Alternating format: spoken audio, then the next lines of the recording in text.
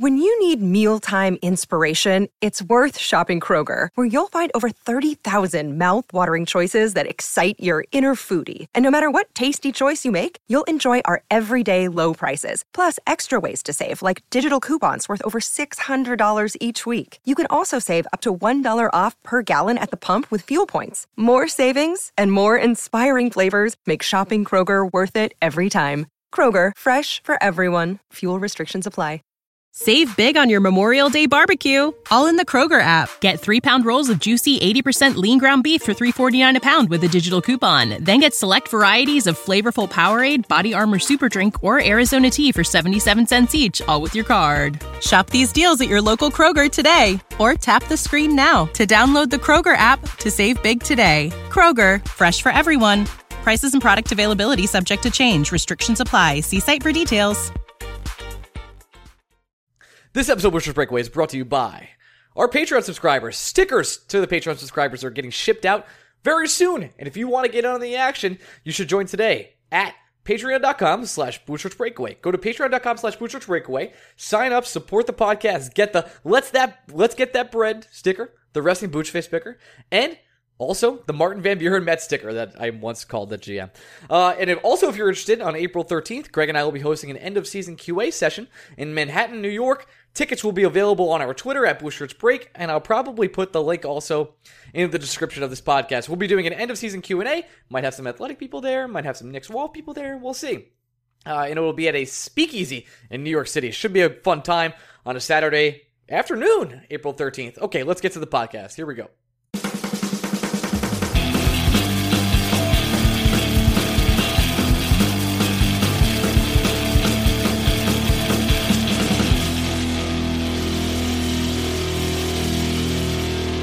Hey, Blue Shirt Breakaway fans. Welcome to another week of the Blue Shirts Breakaway. I am your host, Ryan Mead, and I'm here with my co-host, Greg Kaplan. Greg, say hello. The only thing more overrated than Bryce Harper. Oh, back to the well. I didn't know we were doing 2 weeks in a row, but go on. The only thing more overrated than Bryce Harper, every St. Patrick's Day parade in existence. And you know what? I'll take it one step further. Parades. All of them. Okay. Macy's Day Parade, definitely overrated. 100%. The only parade I will accept are like your team just won a title parade. I think here's my take. If you're between the ages of 18 and 25 or you're above 50, St. Patty's Day parades are awesome. Because you just don't give a shit and you're getting drunk. Right now I saw St. Patty's. I avoided 4 or 5 St. Patty's Day parades like no problem. Just totally. I would 18 to 25. You would say. Well, I guess you're not drinking at 18. 22. So I'd say 21. as soon as you're 22, you're out of parades. I definitely got drunk at my hometown St. Patty's parade from like 23 to 26. 100%. I'm not gonna lie, Ryan. That sounds a little sad. It was a great day. I mean, we're gonna drink for 14 hours this Saturday, so I think it's pretty similar. Saturday. I'm going to drink for 14 hours starting on Thursday, like every day. Yeah, I'm aware of this. I might not have it in me to do Saturday. Well, I will only be doing Saturday as I am working and all that, and I'll be up Saturday. No one cares about this. The Rangers! Actually, to be honest, there's not a lot to talk about with the New York Rangers, but we're here to do it. I read an interesting article today, and I kind of wanted to open up with this. Did you happen to read the Down Goes Brown piece on The Athletic, a website that does not sponsor this podcast anymore? You know, the funny thing, are you talking about his power rankings today? I am, yes. I was talking about that. The funny thing is, I used to read Down Goes Brown all the time when he was on Grantland because it was fantastic. And it was hockey coverage on a site that ESPN never has really been known for their hockey coverage, right? Never. Down Goes Brown provided a humorous slant to hockey coverage that I really greatly enjoyed.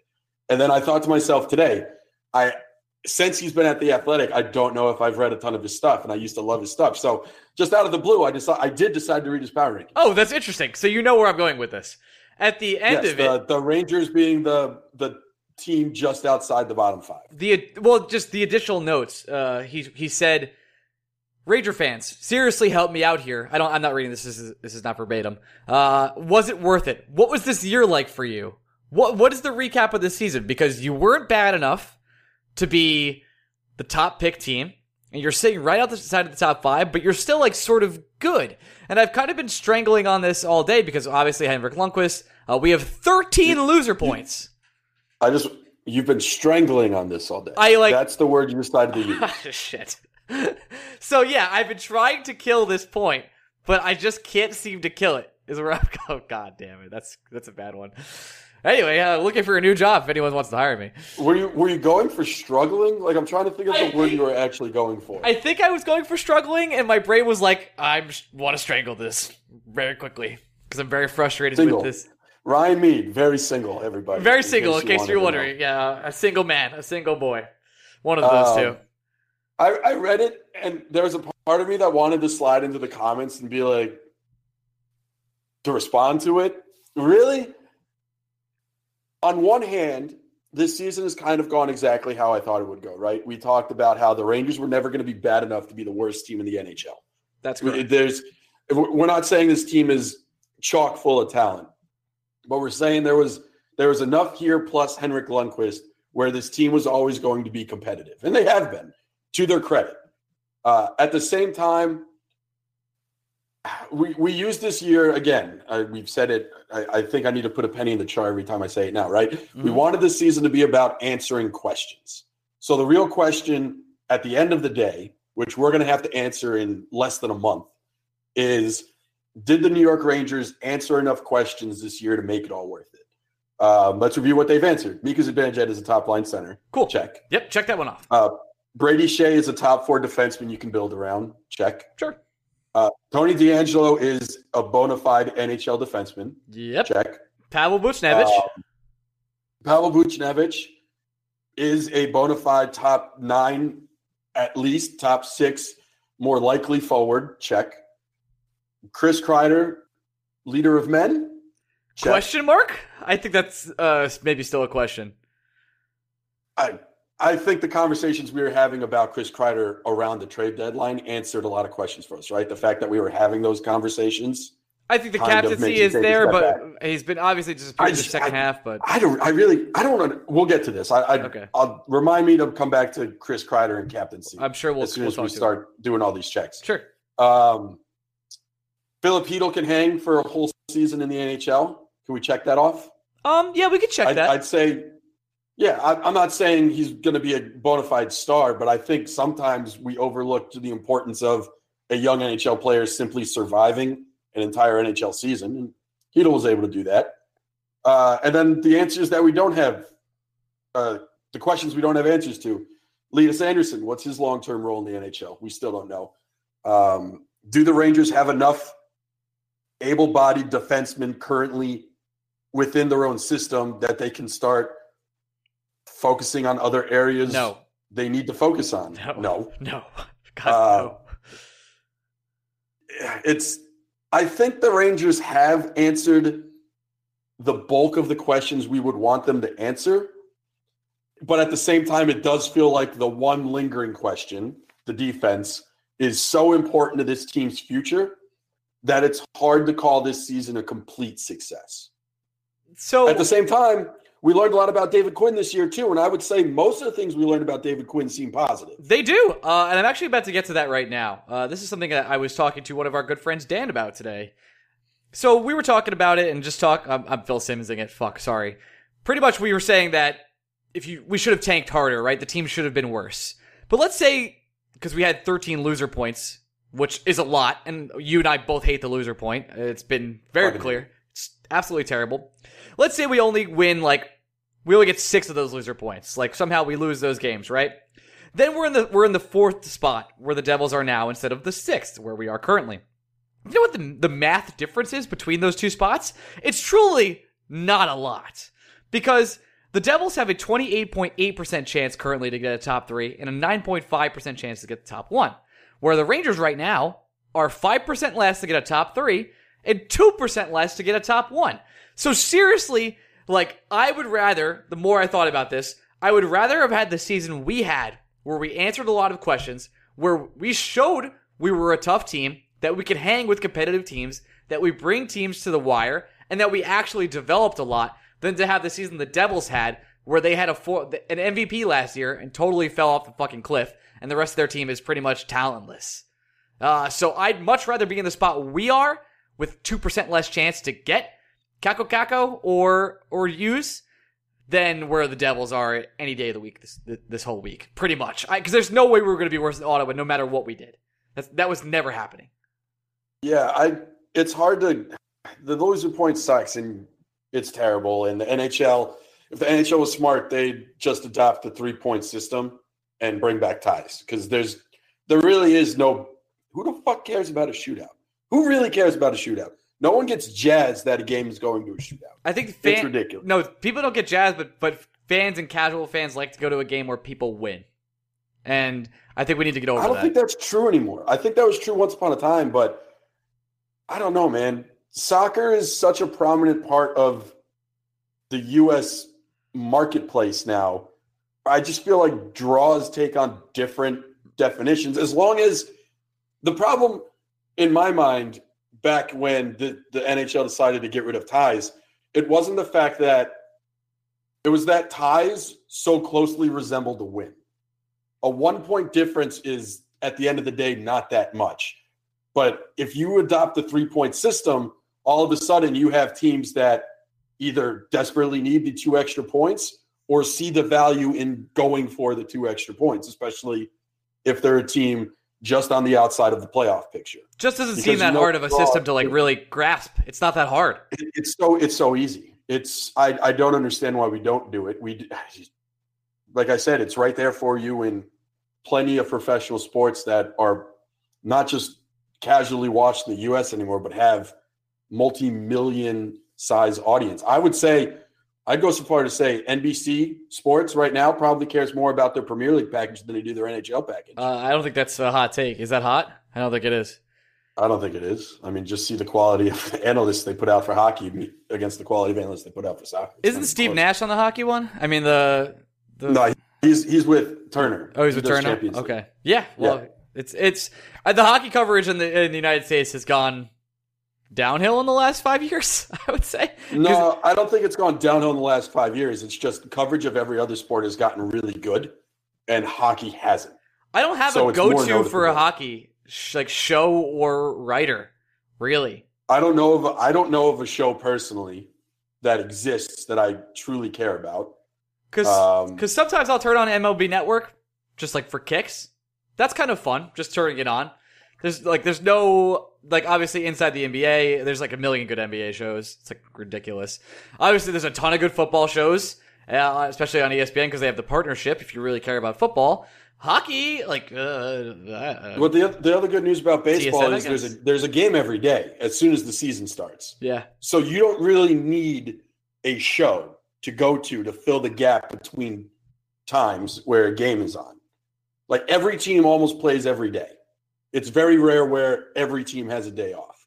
Hockey, there are some days where there's 2 games on, and one of them might be fucking Coyotes Canucks. I'm not going to give a shit about Coyotes Canucks. Yeah, I can't find my way to care about Coyotes Canucks.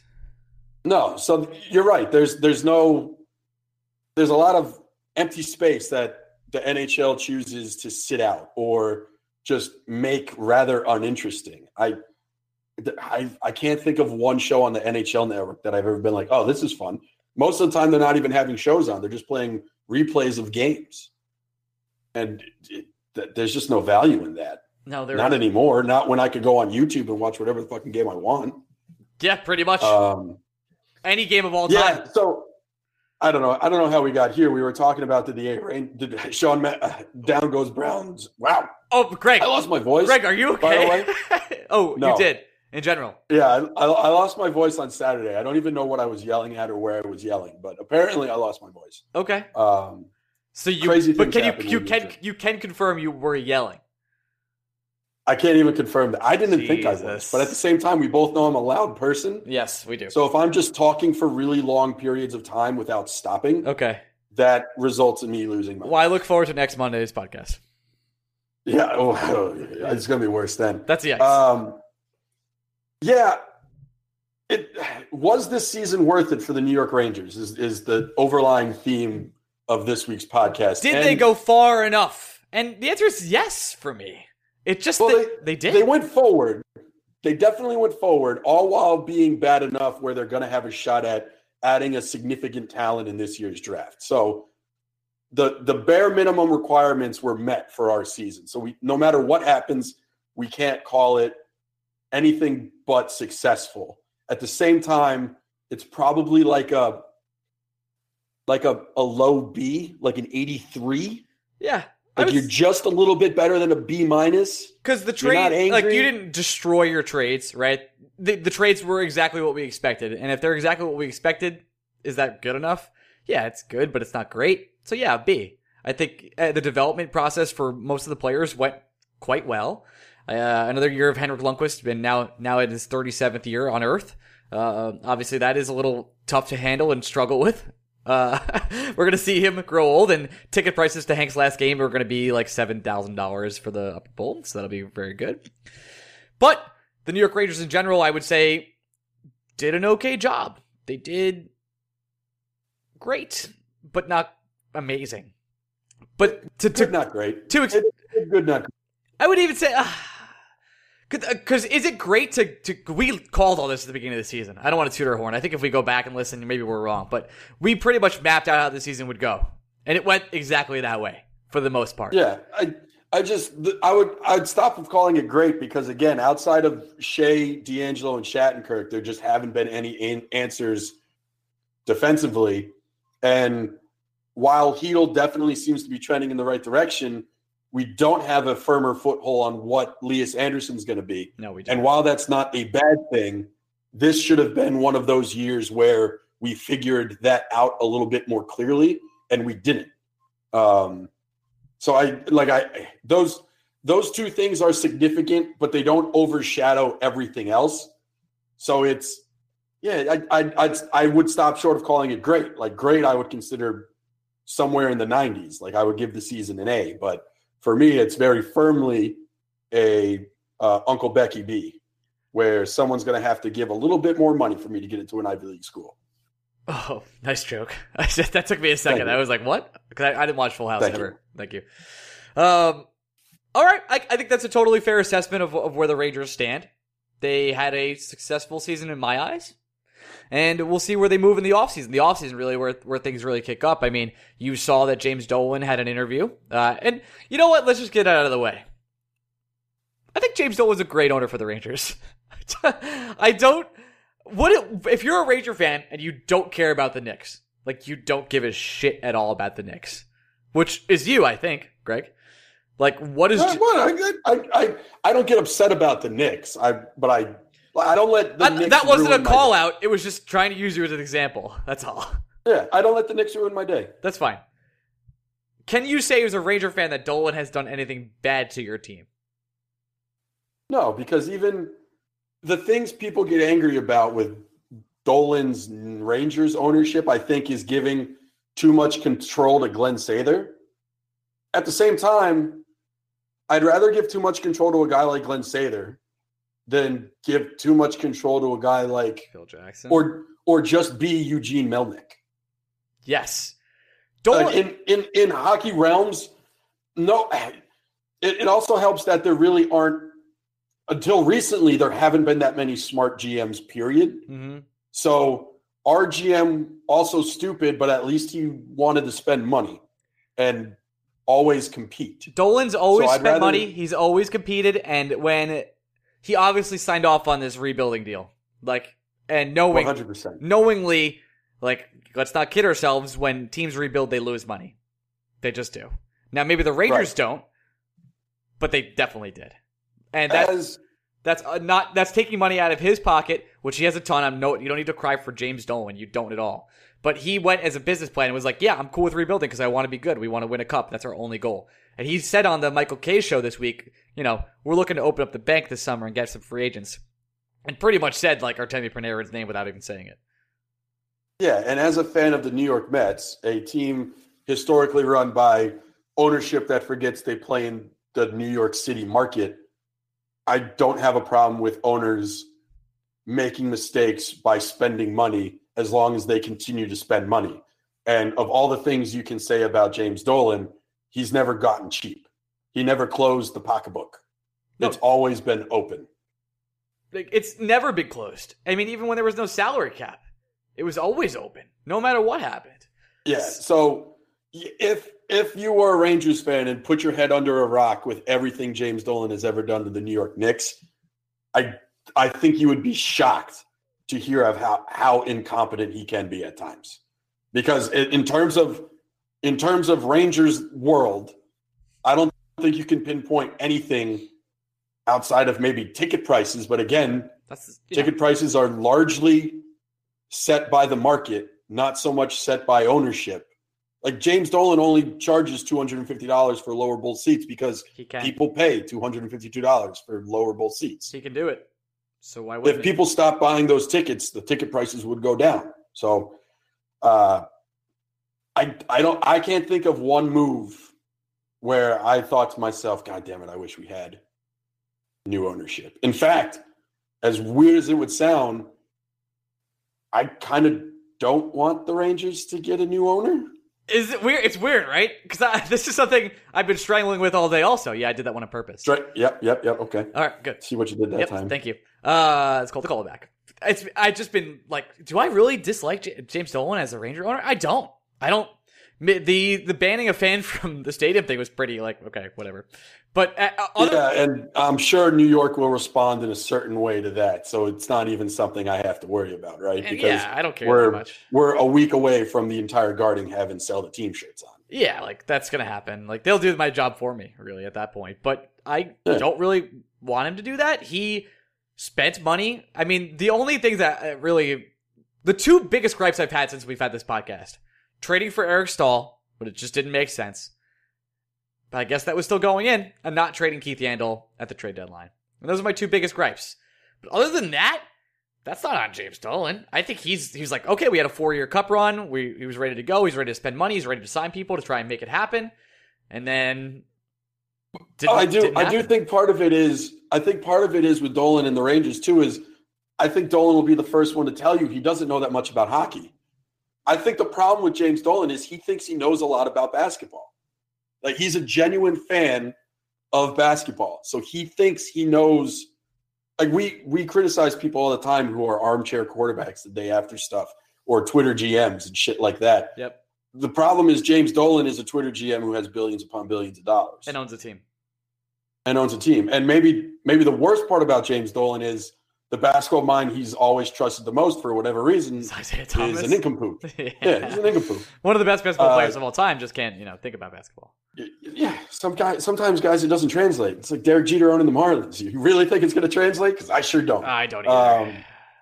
Yeah, so it's difficult because you could criticize James Dolan maybe for putting so much faith in Glenn Sather.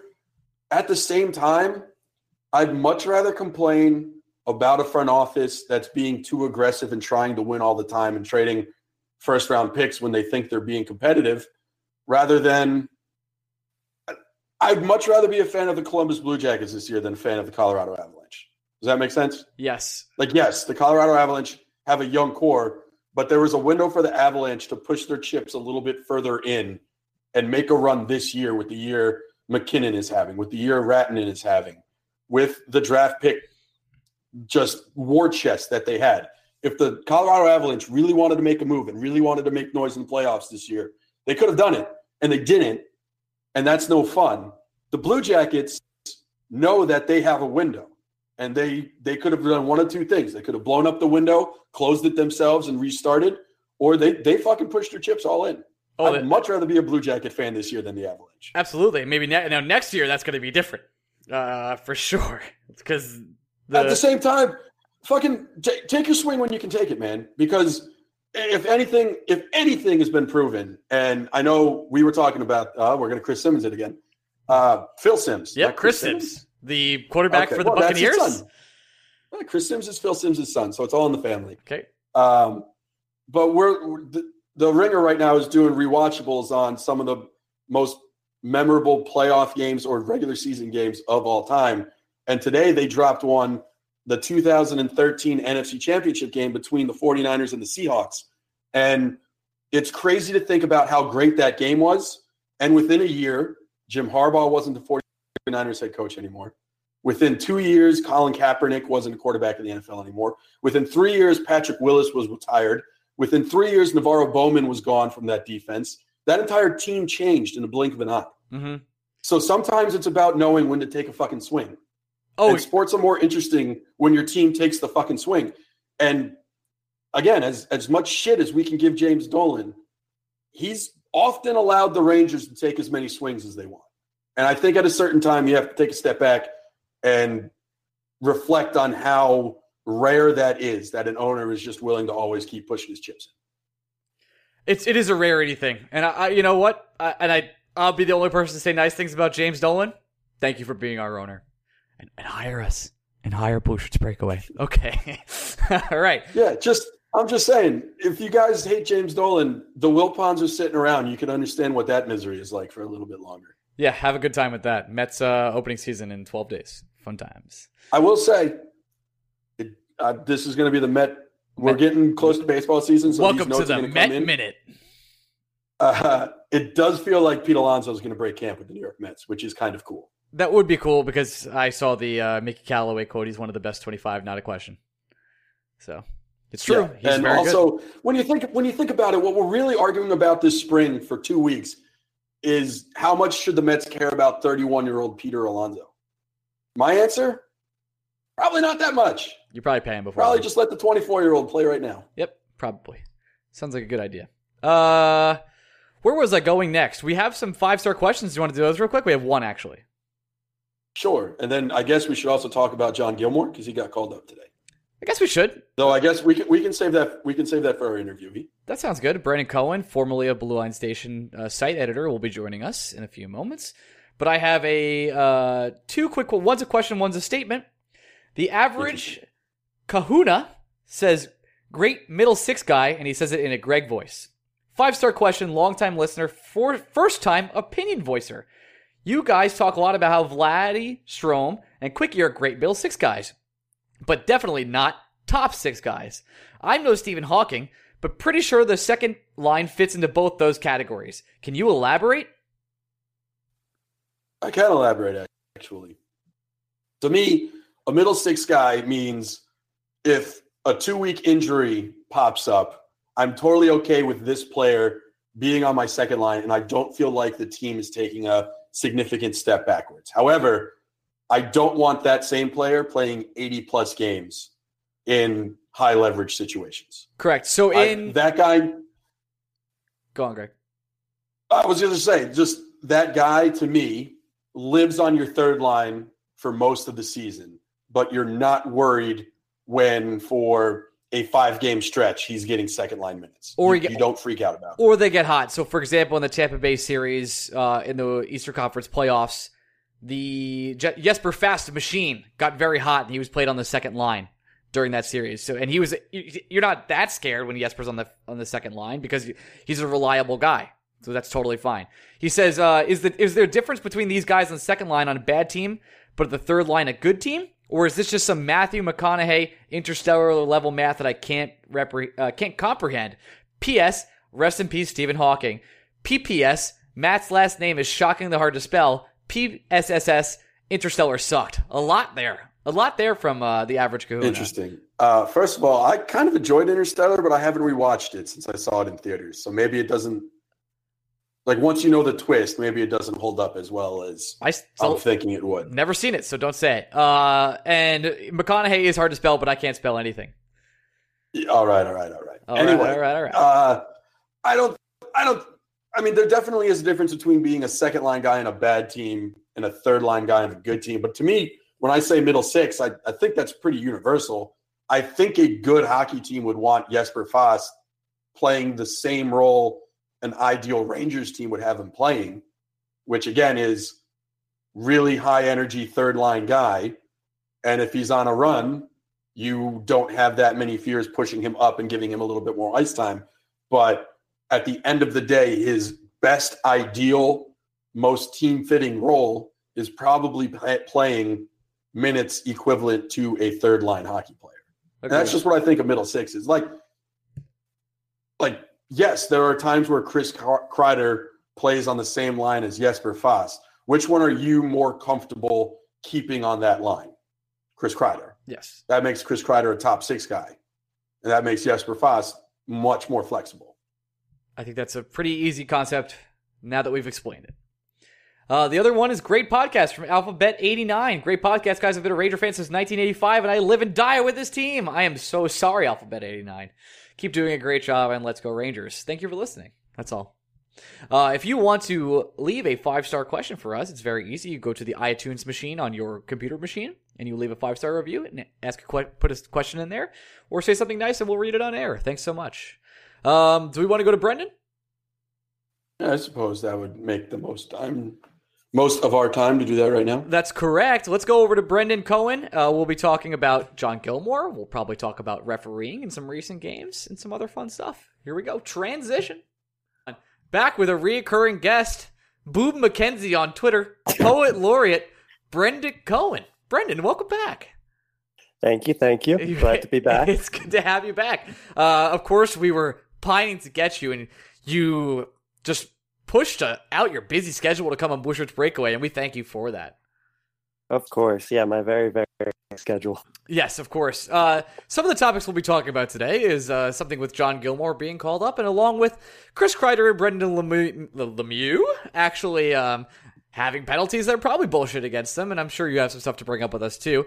What are your quick thoughts on the reffing incidences of Chris Kreider being kicked out of a game and Brendan Lemieux having someone run into him and him being put into a 5-minute major also? It's been a lot. I mean, I think the Kreider penalty, I wouldn't have called that a major, but I get why they did, especially because of how big and fast Kreider is. He kind of just threw his arm back, and because he's such a big guy, it just knocked out Pettersson. But I just don't think that's quite a major, but I get it. Like, it's especially at the speed of the game and everything, the refs were just trying to get control of the action. And it's also such a important player in Pettersson. They probably felt a little pressure in that sense. But the Lemieux one, I just don't get it from any angle.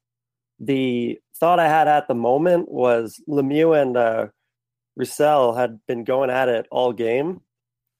So they might have just looked at it and said, here's our opportunity to get that taken care of. But that's not how you police a hockey game, especially considering it was not even Lemieux's fault at all. Like, it's not even like he hit him. He got hit into him. Yes. So that one, and then that fact that one wasn't even rescinded, if I'm correct. I don't ever took that one back like they did with the Zibanejad one a little bit ago. That's crazy to me. There's no way you can look at a replay of that and think he was purposely trying to hurt him. Yeah, it's been a weird year it's always a weird year for the Department of Player Safety because they really have no fucking idea what they're doing. But it does seem like, obviously I'm not watching every team's game every night, so I can't say these things are only happening to the Rangers. But there have been a lot of nights where I'm thinking to myself about just how poor the refereeing is. And I know it's so easy to shit on refs because if something's not going your way, it's a neutral party to blame, and it shifts blame from other players. But usually I'm pretty good about identifying when the Rangers are playing like shit and just when bad calls are being made. And it does feel like something about this season, the bad calls, if they're not more prevalent, they're definitely accentuated. They're much more noticeable. Yeah, I liked Quinn's quote on that. The Rangers lead the league in apologies. That was a great line from him. It's just this whole season, I feel like across the board, refs are just making some strange calls. You don't eject a player unless it's a really bad thing that's happened, and neither of them were really that bad. I mean, both times the player got banged up, but I just think the refs are just calling a lot, or they're calling nothing, and it's the lack of consistency. It's one game you'll have every single penalty is called, the next game you'll have calls, and I don't think the coaches, the players know anything about what's going on anymore. I don't think anyone really knows what's a penalty, what's offsides. There's so many different rules that are just up in the air and being called differently by different refs. So the league could certainly use to get everyone on the same page, get the refs on the same page, because I don't think one ref to the other calls it the same way. No, Yeah, I know how fun and easy it is for all of us to pile on Tom Wilson, but I will never forget the fact that Evgeny Malkin legitimately tried to decapitate a human being, and he didn't miss a month of the NHL season. that's true. Yeah. I would say, just to piggyback off what you said, Brandon, I didn't really see the Chris Kreider need to throw him out of the game. Obviously, he's a big goofy buffoon, and I didn't see it as malicious intent. And the Lemieux call was absolute bullshit. And I was happy we lost the game due to Tankathon, but at the same time, like, I don't want to lose like that. That was just truly miserable. And then that whole game was out of reach as soon as both those things happened. So it wasn't even a competitive game. Not that any of the Ranger games have been competitive as of recently. Oh, yeah. At the point Lemieux was ejected, I was kind of hoping they would get a couple more players ejected just to, like, break a record. Because at that point, the game's out of hand. You just want to, like, have something fun happen. That was a very dull game. Brandon, I feel like one thing you and I agree on, and now that we're talking about the Canucks game, this feels like a good place to talk about it. Remind me, I feel like we agreed on this. It was really easy for people to pile on the coaching staff and say Elias Anderson should have gotten more playing time in that game because We agreed on this, I think he got less than 10 minutes. The Rangers were down 2 forwards, and everyone was like, oh, it's a perfect example of why Elias needs more playing time. Yeah, I just don't care about Elias Anderson's time on ice right now. Nor do I think that's the game you should be getting your prospect who is clearly having a difficult time in the eyes of the coaching staff to assimilate to life in the NHL. If he's getting 8 minutes a night and he's not impressing the coaches in those 8 minutes, he's playing with real players. He's not playing with Cody McLeod. So at some point, I'm totally fine the Rangers taking it super slow and cautious with him. Yeah, and besides that, 2 things I'm thinking are, one, they lost Kreider and Lemieux that game, so odds are his line mates are not going to be the best. It'll probably still be on the fourth line. You throw him in Kreider's spot, see if it works. It probably won't work because he hasn't played with that quality yet, and he hasn't really had any time to build chemistry. You're not going to throw him there for 20 minutes left of the game and then put him back on the fourth line or scratch him. And the other thing is he hasn't really done anything to show I deserve that playing time. And every button Quinn has pressed in terms of scratching players, limiting their ice time, whether coincidence or not, it's mostly worked. I would say D'Angelo has benefited from that. Every time he's scratched, he comes back, piles up the assists. Hedl, while everyone doesn't want him to ever be scratched, he actively says in interviews he understands why and supports the decision and then comes back and plays well.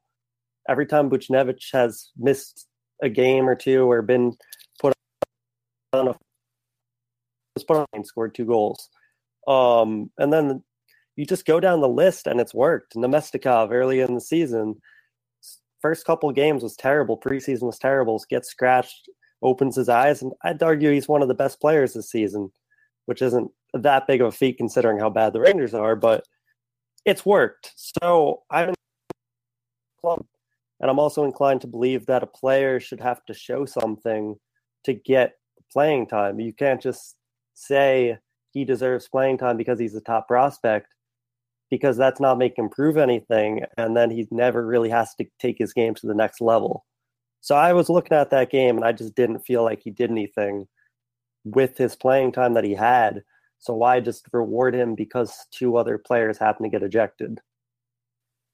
Yeah, and everything you just said, and I know you mean this, none of this is us saying that Elias Anderson is a bust. It's simply saying that Elias Anderson right now isn't ready. And that's a very big difference. He's 20 years old. If it takes him 2 more years, that's totally fine in my eyes because he's still a young, developing hockey player. You don't have to hit your prime at 21 to be successful in the NHL. I am fine with it taking as long as it takes with Elias. We can have the discussion about him not reaching his potential when his entry-level contract is up, and then we have to have that conversation. That's, I think, the earliest we can have that talk. Yeah, and for most of the season, he's been blocked by 3 centers. Now he's not really blocked, but he's still kind of getting blocked because he still has Zibanejad, Hedl if they put him at center, and Howden. So they have enough centers where they can take it very slowly with him, and I think that's what they're doing. They're just very along, Right now he's playing with not the best line mates, but he has to show something. I didn't think personally he deserved to make the team out of preseason. I just didn't think he was quite there. And when he's been in the NHL this season, he just hasn't looked that great. That's not to say he's a bust. That's not to say he doesn't have a bright future. But you don't rush him along and rush him into a top spot because that's where you want him to be at this point in his development. That's not what a development coach does. And that's why I think Quinn is doing a good job at what he was hired to do. Everyone knew when he was hired. All right, Brandon, now that we've talked about all that fighting nonsense, let's talk about John Gilmour being called up. What do you expect, if anything, of John Gilmour for this Ranger team in the last 10 games of the season, which I can't even believe, by the way? That's crazy. There's only 10 games left, but I expect he's going to do fine. He's going to play well offensively, good transition game, and I think defensively he's going to leave a lot to be desired. And quite honestly, I think after these 10 games he's done with the Rangers, I think it's a bad sign that they didn't call him up sooner. And the thing I think the most is we're going to have a lot more arguing about who plays on defense. I think we're going to get some strange scratches. Shattenkirk's probably going to get scratched again here and there. Clayson, we all want it to be Pionk that that gets scratched in favor of Gilmour, but I just don't think that's going to happen with the current coaching staff.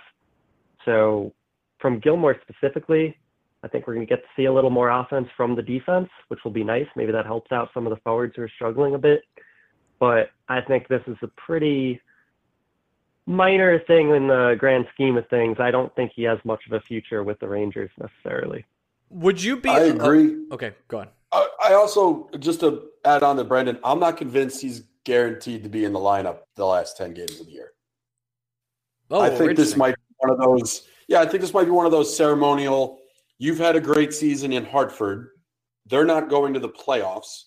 You get a little bit more money if we keep you on the roster in the NHL for the rest of the year. So enjoy this 4 or 5 week pay bump, and then good luck in free agency. Yeah, it's could be that. I think he'll play tomorrow. I think they'll give him a couple games, and then I think everyone is, besides Mark Stahl, anyone could be scratched. Shea's not going to be scratched either, but I think it's just going to be a rotating defensive group, and I don't think he's going to play all 10 games. I don't think he's going to get much ice time in the games he does play.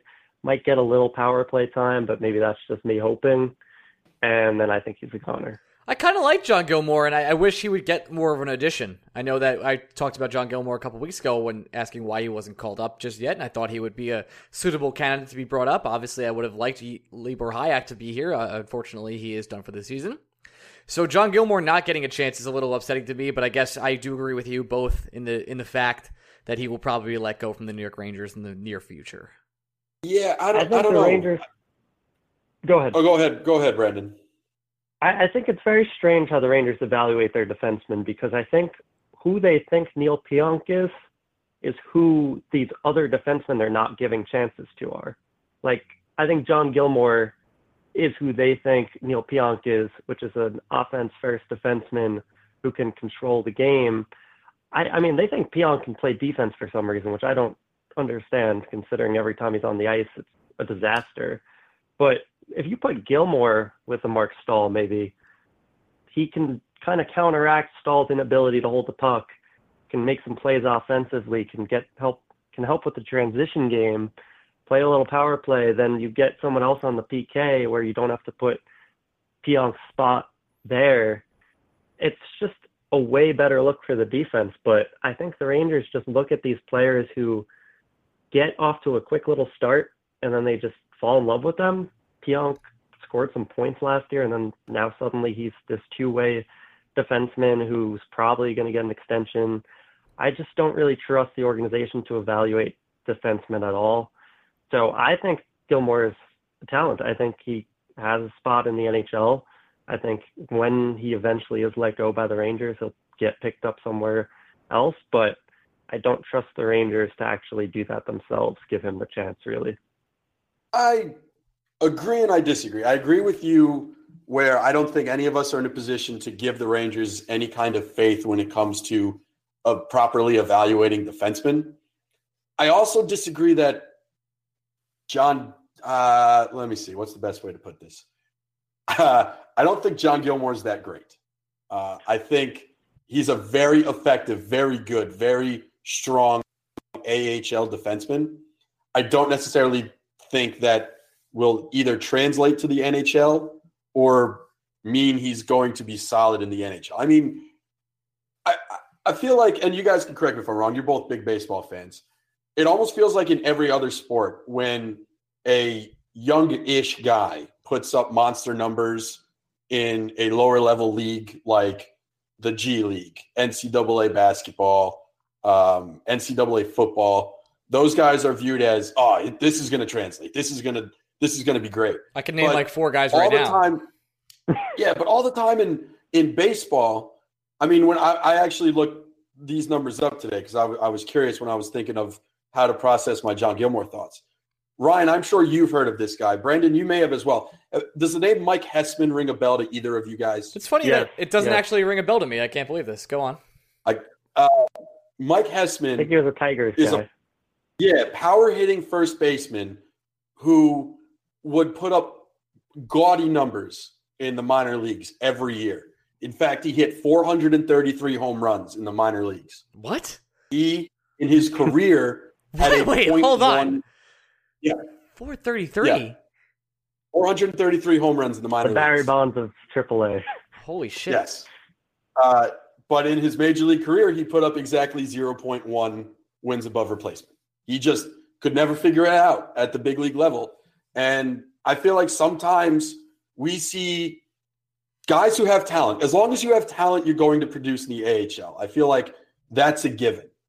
But we always forget about these quad A guys. And I feel like as soon as someone has a big season in the minors, especially on Hartford, who's been bad for a very long time, we're always quick to say, this is the guy that needs to get a look. We need to see what he can do. And while the Rangers defense is not exactly one that should prevent a guy from John Gilmore getting a look, I don't necessarily think this means John Gilmore is going to be an NHL regular. I honestly would be, hand up, I'd be stunned if John Gilmore was in a starting role on any NHL team next year. I think at best he's a 7th defenseman. I think a good way to look at him is take Vinny Lettieri at forward and just pretend he's a defenseman. I think that kind of player, I do agree he's a quad A player. I think he's going to get a role just because there's a lot of untapped, I don't want to call it potential because that makes it sound like he has that much talent, but untapped, undiscovered what he exactly is. Like, I think a team will be intrigued enough to give him a 7th defensive spot. And I think he's fine. I think he's a fine player. I think possession-wise, he does well. He puts up those points. Give him a few years, he'll be playing in another country. Like, I don't think he's going to be this great long-term piece.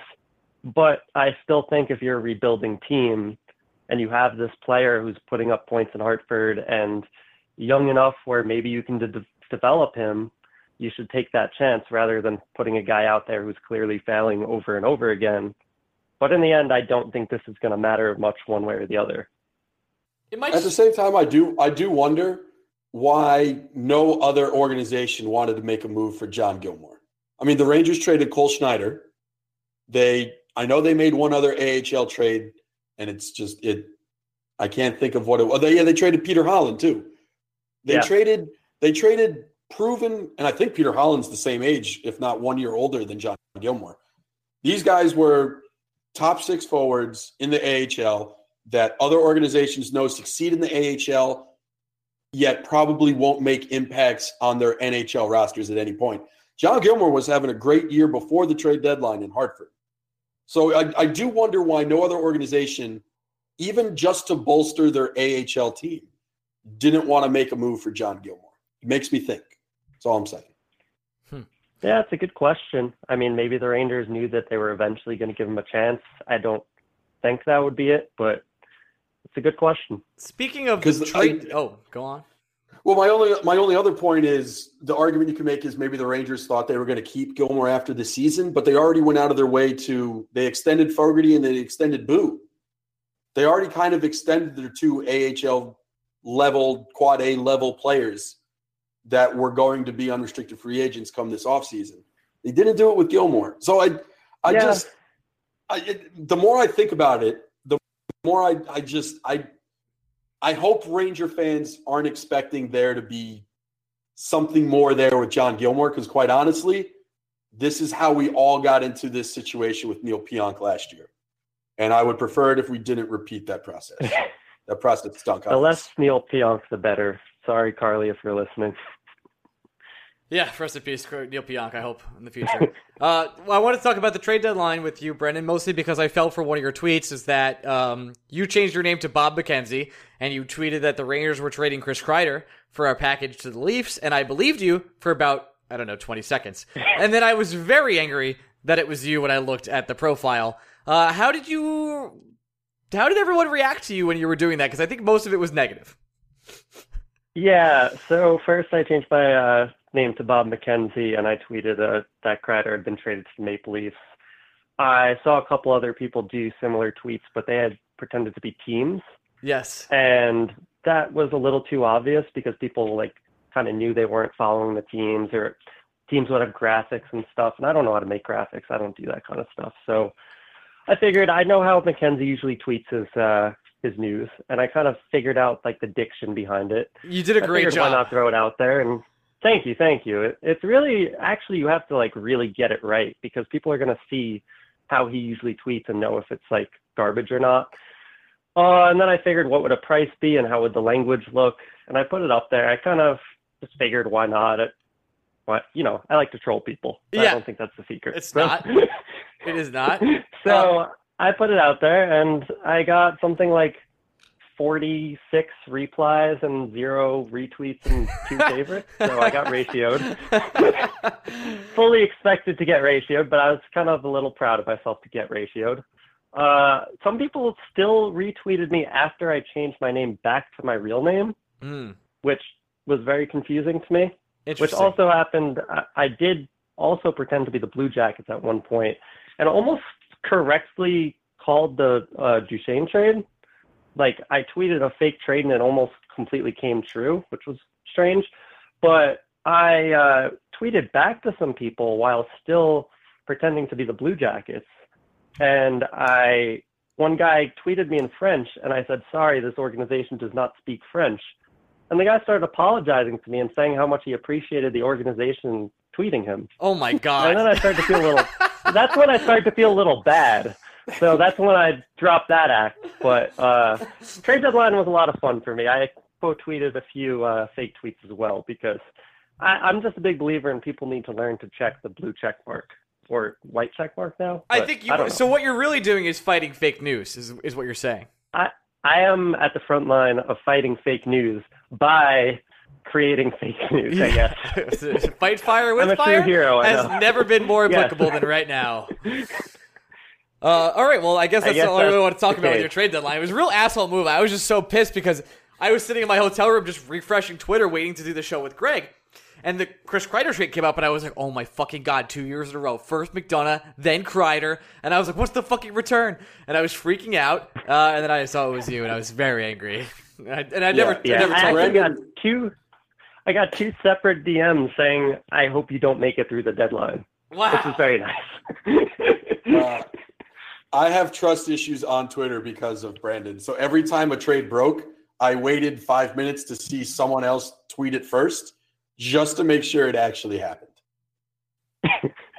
I'm really sorry for ruining your deadline, but hopefully... You don't ruin it. It honestly, lets me preach patience, because I do feel like there's a portion, it's a portion of every Twitter, but specifically Rangers Twitter, where it does feel like there's a race to be first. And I don't really care about being first. I just care about making the better joke. So and also you giving me trust issues allowed me to think of stuff and react a little bit better. So props to you. I'm glad I could help. But one of the origins, one of the reasons behind me doing it is also that Rangers fans will not stop retweeting that rumor account run by whoever Full Tilt is now. I don't remember what he's doing now or what the account name is. Forever, you know what the Forever Blue Shirts, I think, is what they are now. Yeah, but their rumor account, it's Yeah. Oh no. I know Breakers he doesn't like something. me because every time he reads his mention. I don't at him because I don't want people to know that that's out there.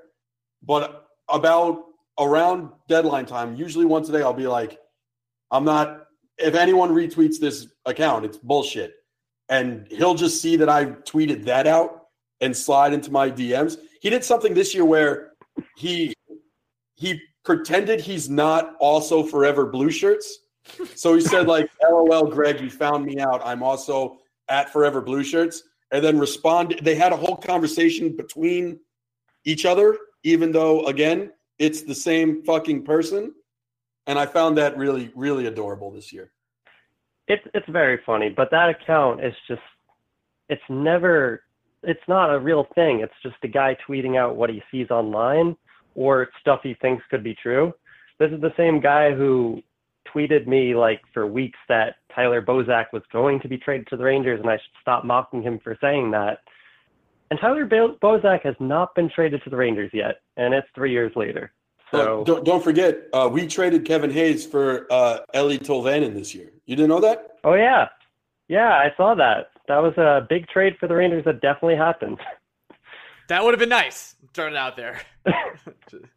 But it did not. It would have. But you want to know how it was never going to happen? Because you just had that reaction to it. Yeah, because I wanted it to happen so bad. That makes sense. I got to say, in hindsight, I'm a lot less harsh on the Zook trade right now. Depending on if the clauses are met. But I do think that clause where they re-sign him and the Rangers get a first-round pick sounds more likely than I expected. Sounds like the Stars really like him. If he re-signs, that's a good trade. You get a first-rounder for Zook. You guys can tell me if I'm crazy. It is shocking to me that the Stars are so cavalier about that first-round pick that they'd want to re-sign Zuccarello. That's why I was originally so upset. I figured there's no chance they're going to make the Western Conference Finals, which I still believe. I just don't think they're going to make it that far. And I figured at the time that was just thrown in by the Rangers as a last-ditch effort to get a first-round pick. But now it's sounding like the Stars are legitimately interested in re-signing him. I love Zuccarello. I think he's a great player. But I don't think you want to give up that first-round pick, especially because they might not even be a playoff team that year. Like, that's a pretty big price to pay. So if the Rangers can get that first-round pick, that's huge. I think that's a great trade then. I was thinking why Dallas would want to do that, right? Like, okay, I'm the GM of Dallas, or I'm the coach of Dallas, and or rather the GM only. And why would I want to re-sign Zuccarello for a first? Obviously, his talent's on the ice. He brings a lot to the ice. He brings his A game almost all the time, unless he's about to get traded, and then you have to kick him in the ass, and he goes. But I guess Dallas, I don't follow Dallas religiously, obviously, but they really haven't had it all together. Maybe they need like a veteran locker room guy, which sounds like the dumbest thing ever. But Zuccarello is notoriously loved in the Ranger organization, and he's done a lot. So maybe he would be like a glue piece that Dallas really feels like they need moving forward. I know how dumb that sounds. No, I mean, I think Dallas, they definitely have culture problems. I mean, their owner called out their captain and Sagan and went nuts on them and everything. And then also, they've had so much problem. Like, they've just really found it impossible to find a third line mate for their first line or depth. They have no depth. They have no one playing on the first line other than Sagan and Ben. So I think they look at Zook as a big missing piece. And also something to think about is Jim Nill is perpetually on the hot seat. So this could be him saying, okay, I really want to re-sign Zook, or it could be him saying, I'll leave that clause for the next GM to deal with if I even get there. Like, if he gets fired, it's not his problem. So why not throw in random clauses? If he doesn't want to re-sign Zook, if he still has his job, he just won't re-sign him. See, maybe if he keeps his job, he will re-sign him because he wants to obviously stay competitive. And Zuccarello, like you're saying, there's those depth issues, and Zuccarello will kind of solve that for them. That first round pick, whoever he picks, isn't going to be on his team for another 2-3 years, and he won't be working then. Yeah, but the other thing that's crazy about all this is Matt Zuccarello has also played 13 minutes for the Dallas Stars so far. And they love him. And yet they seem convinced that they want to bring him back. I know he scored 2 goals in those 13, or had 2 points in those 13 minutes, but it's 13 minutes they've had Matt Zuccarello for before he broke his arm. And I think that just means that it takes 13 minutes to fall in love with Matt Zuccarello. That's a good point. I don't think it's that great. long. I feel like they were in love with him before he even took the ice. Yeah, I guess. I mean, they were the team most heavily in rumors from day one. So I don't think this was a trade that came out of nowhere. I think they really liked the player. And if they can re-sign him, I'm all for it. I really want that first-round pick, and that would make it a great trade, especially because I did not like the Hayes trade. Well, out of curiosity, what was your dislike with the Hayes trade? It's more about the fact that they traded Hayes than the trade itself. But I'm just big on they just mishandled the whole situation from day one. If you're not going to re-sign him, you got to make that trade November, December, earlier, get the most for him. And I just think they should have re-signed him. I think the main reason they're not re-signing him is that they don't want to block prospects, but you don't know what those prospects are going to become. If Lias Andersson becomes Kevin Hayes, I don't want to say I'll be surprised, but you can't count on that. You can't rely on a player becoming a player who's already established. And the 1-2 punch of Zibanejad and Hayes, rebuilding with that 1-2 punch would be amazing. And I just think Hayes has a lot more to give and has already shown he's getting better every year rather than declining at any point. And to get back a first-round pick, I don't consider Lemieux a prospect. I'd call him a third liner for his career at this point. I think he's just a bottom 6 guy. You can call him a bottom 6 prospect, but that's not really a prospect at all. And I think they got a 4th too. It's just not really that much. The odds of any of those pieces equaling the value of Hayes at any point, even one season of Hayes, is just really pretty low. It's just kind of, I just didn't think the trade really did much to move the needle at all. I mean, it's better than not trading him and letting him leave as a free agent, but at that point I would have just re-signed him. I will say, independent of whether I would have kept Kevin Hayes long-term or not, if the Rangers had an acceptable offer for Kevin Hayes in November, I'm pretty sure they would have traded him in November. I do think, I'm not accusing you of this, but I do think it's easy for anyone to take a step back and say, they should have traded him when his stock was higher. They could have gotten more for him in November. At the same time, if you're the Winnipeg Jets and you know the bulk of your season, you're already a playoff team. You don't really have to make a whole lot of tweaks to make your team better for the regular season. You're strictly just worried about what your team is going to need in March and April and May. So the reason why, if you're the Jets, you don't want to make that trade in November because, one, your guy might not be healthy anymore. And two, most importantly, the price in February is probably going to be lower than the price in November. So if you're the Jets and you're safe in where you are as a franchise, you're probably a playoff team with or without Kevin Hayes. And the purpose of adding someone like Kevin Hayes is to elevate your team from just being a playoff team and maybe being a Stanley Cup team. I get why you would want to wait until the deadline to get him at whatever that price will be, because in all likelihood, it's going to be cheaper because you're paying for less of him. To piggyback on Greg's point really quickly, the Ottawa Senators were also imploding and trading 2 guys that you would have wanted if you were the Jets or other teams. So you really want to see how the Ottawa Senators explode before you trade with the Rangers for a high price. Right, because you have I'm not saying you're going to get Mark Stone or you're going to get Matt Duchene, but you sure would want to make sure you're not going to get them before you take yourself out of that market. Yeah, no, that's totally fair. I just personally think if you know, even from day one with the 1-year contract, at that point you're pretty much signing up to trade him at the deadline, like you guys are kind of alluding to. You're just not going to get that good of a deal at the deadline. I think we kind of knew it when he signed that 1-year deal. You're not going to get, especially because of how bad the Senators are and that there were other options on the market, you're not going to get multiple first-round picks. You're not going to get an Erik Brannstrom or anything. Not that Hayes is worth an Erik Brannstrom, but he's worth more than a first-round pick, a third liner, and a 4th-round pick. So I just don't think they got full value out of him. And if a rebuild isn't getting full value out of your players, I'm not sure what it is. But at the same time, are we sure that the Rangers were ever going to get more for Kevin Hayes? Because quite honestly, in the last 12 months, there haven't been very many deals constructed that netted a team more value than the Rangers got for Kevin Hayes. I don't think the Rangers were ever going to make a Kevin Hayes trade that would have satisfied me. Okay, that's fair. Which is fair. That is 100% fair. The value was always higher in re-signing him, in my opinion. Brendan, I wanted to take this time to say, if do you have anything you would like to speak about with us Ranger-wise that we haven't talked about yet?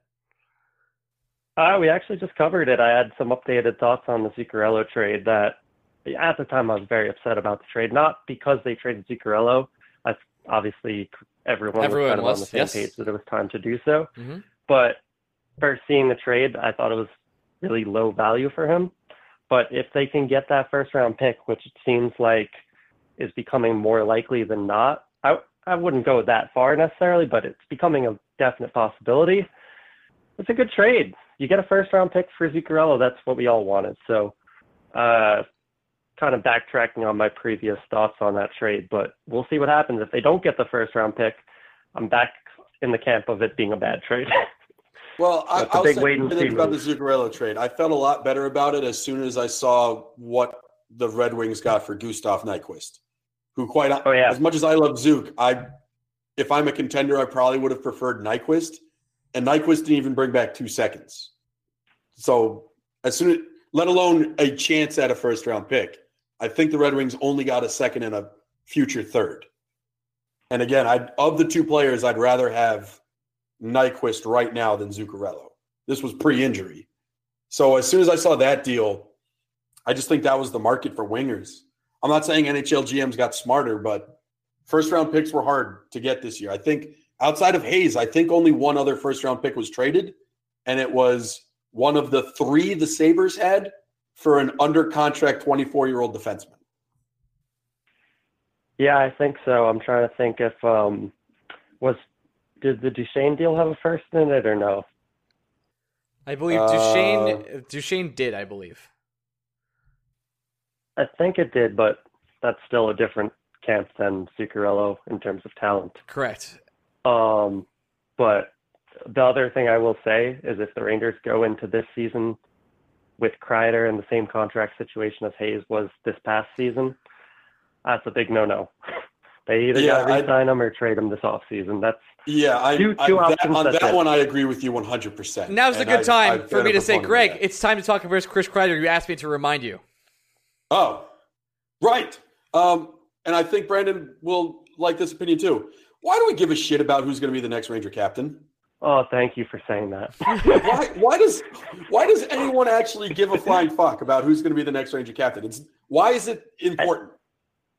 I tweeted about that today. All I have seen all season is some guy steps up, makes a big hit, or says something good in the media, or does this or that. This guy should be the next captain. I've seen Zibanejad. I've seen Jesper Fast, who plays like 14 minutes a night on the third line. I've seen someone actually said Mark Stahl, which kind of made me sick a little. I've seen Zibanejad. I've seen Kreider. I don't want to say I don't care, because I do appreciate the value of a captain and I appreciate what it means to a fan base. But it feels like Rangers fans are desperate for a new captain, and I don't think anyone on the roster really is there. And I don't think that it matters right now. You're going to captain a ship that's clearly sinking, so what does it matter? I think you're a captain or you're not. It's, like how you know if you're cool or not? Like, I know I'm not cool, right? We get it. It's cool. But if someone's cool, they know. Hey, I'm cool. You're either like, everyone knows who the captain is, or you just don't. Like, everyone knows Hank is the captain, but he can't because he's the goalie. That's it. Right. And like Ryan McDonough, everyone knew for like 2 or 3 years going into him being named captain, he was the next captain. Rick Nash said it in like 6 separate interviews. He was like, yeah, Ryan McDonough is going to be the next in line. Ryan Callahan, everyone knew it was coming. Chris Drury, he's Chris Drury. Like, when a guy is the captain, I don't think anyone's looking at Mika Zibanejad and saying, like, this guy is the clear leader of the team. We're talking about the Stephen McDonald Award now that it got announced that you can start voting for it. I haven't seen two people say the same guy other than Henrik Lundqvist. Henrik Lundqvist is the captain of the Rangers right now. He just doesn't have the C on his jersey.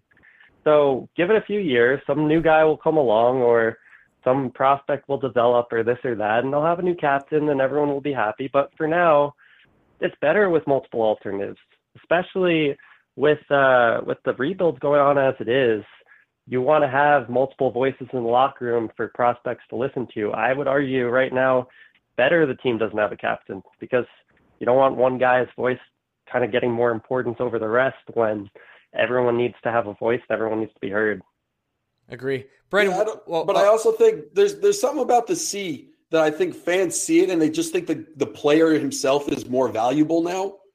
Like, if Mika Zibanejad or Chris Kreider have a C on their jersey, they're still just Mika Zibanejad and Chris Kreider, which are very good hockey players and winning hockey players that you can build the future with. But their value doesn't change. And I feel like Ranger fans forget that the letter doesn't make the player. And I feel like that's where some of the arguments come from. It's always about, is Chris Kreider a captain? I don't fucking know. What is a fucking captain? We don't really know. I don't know what really happens when the game leaves the ice. I see the interviews. I know which guys give fun sound bites. I know which guys don't mind if they're angry in front of reporters. It doesn't necessarily mean anything. It doesn't really if we're basing it off of interviews, then I would say Dan Boyle should have been captain based on his interview when he left the Rangers. He should have been the captain all along. No one likes you, Larry. And I like Larry, actually, but it was funny. Brandon, before we let you go get out of here, we're actually going to end the show with you here. Why don't you plug your Twitter and what you do? My Twitter is BrandonCo4, and in terms of on Twitter, I troll people a lot. Yeah, there you go. So if you want to follow Brandon on Twitter, you can do that. Hey, and if you're free, Brendan, and if anyone else out there is free, on April 13th, Blue Shirts Breakaway will be hosting a Q&A end-of-season wrap-up place in the city that Greg will tell me in a second, which we just booked 2 days ago. It's the Speakeasy Room at the Gin Mill. It'll be a very nice little event. It's $10 to come join us for a Q&A section. I think we might be teaming up with some other shows, maybe some Knicks stuff, maybe some other things, maybe some other surprises. So if you want to stop by April 13th, New York City, we will be there. Thank you, Greg. If you want to follow us on Twitter, you can follow Greg at Twitter at Blue Shirts Break. I am at Ryan Mead. And from Brandon Cohen, Greg Kaplan, and Ryan Mead, we love you all. Thank you so much. Bye-bye.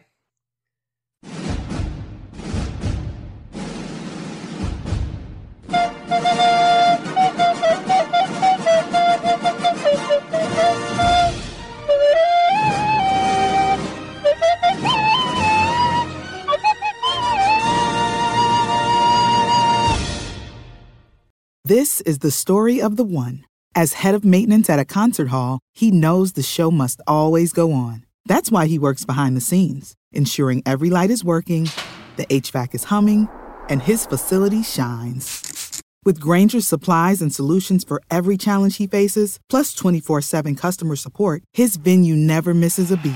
Call quickgrainger.com or just stop by. Grainger, for the ones who get it done.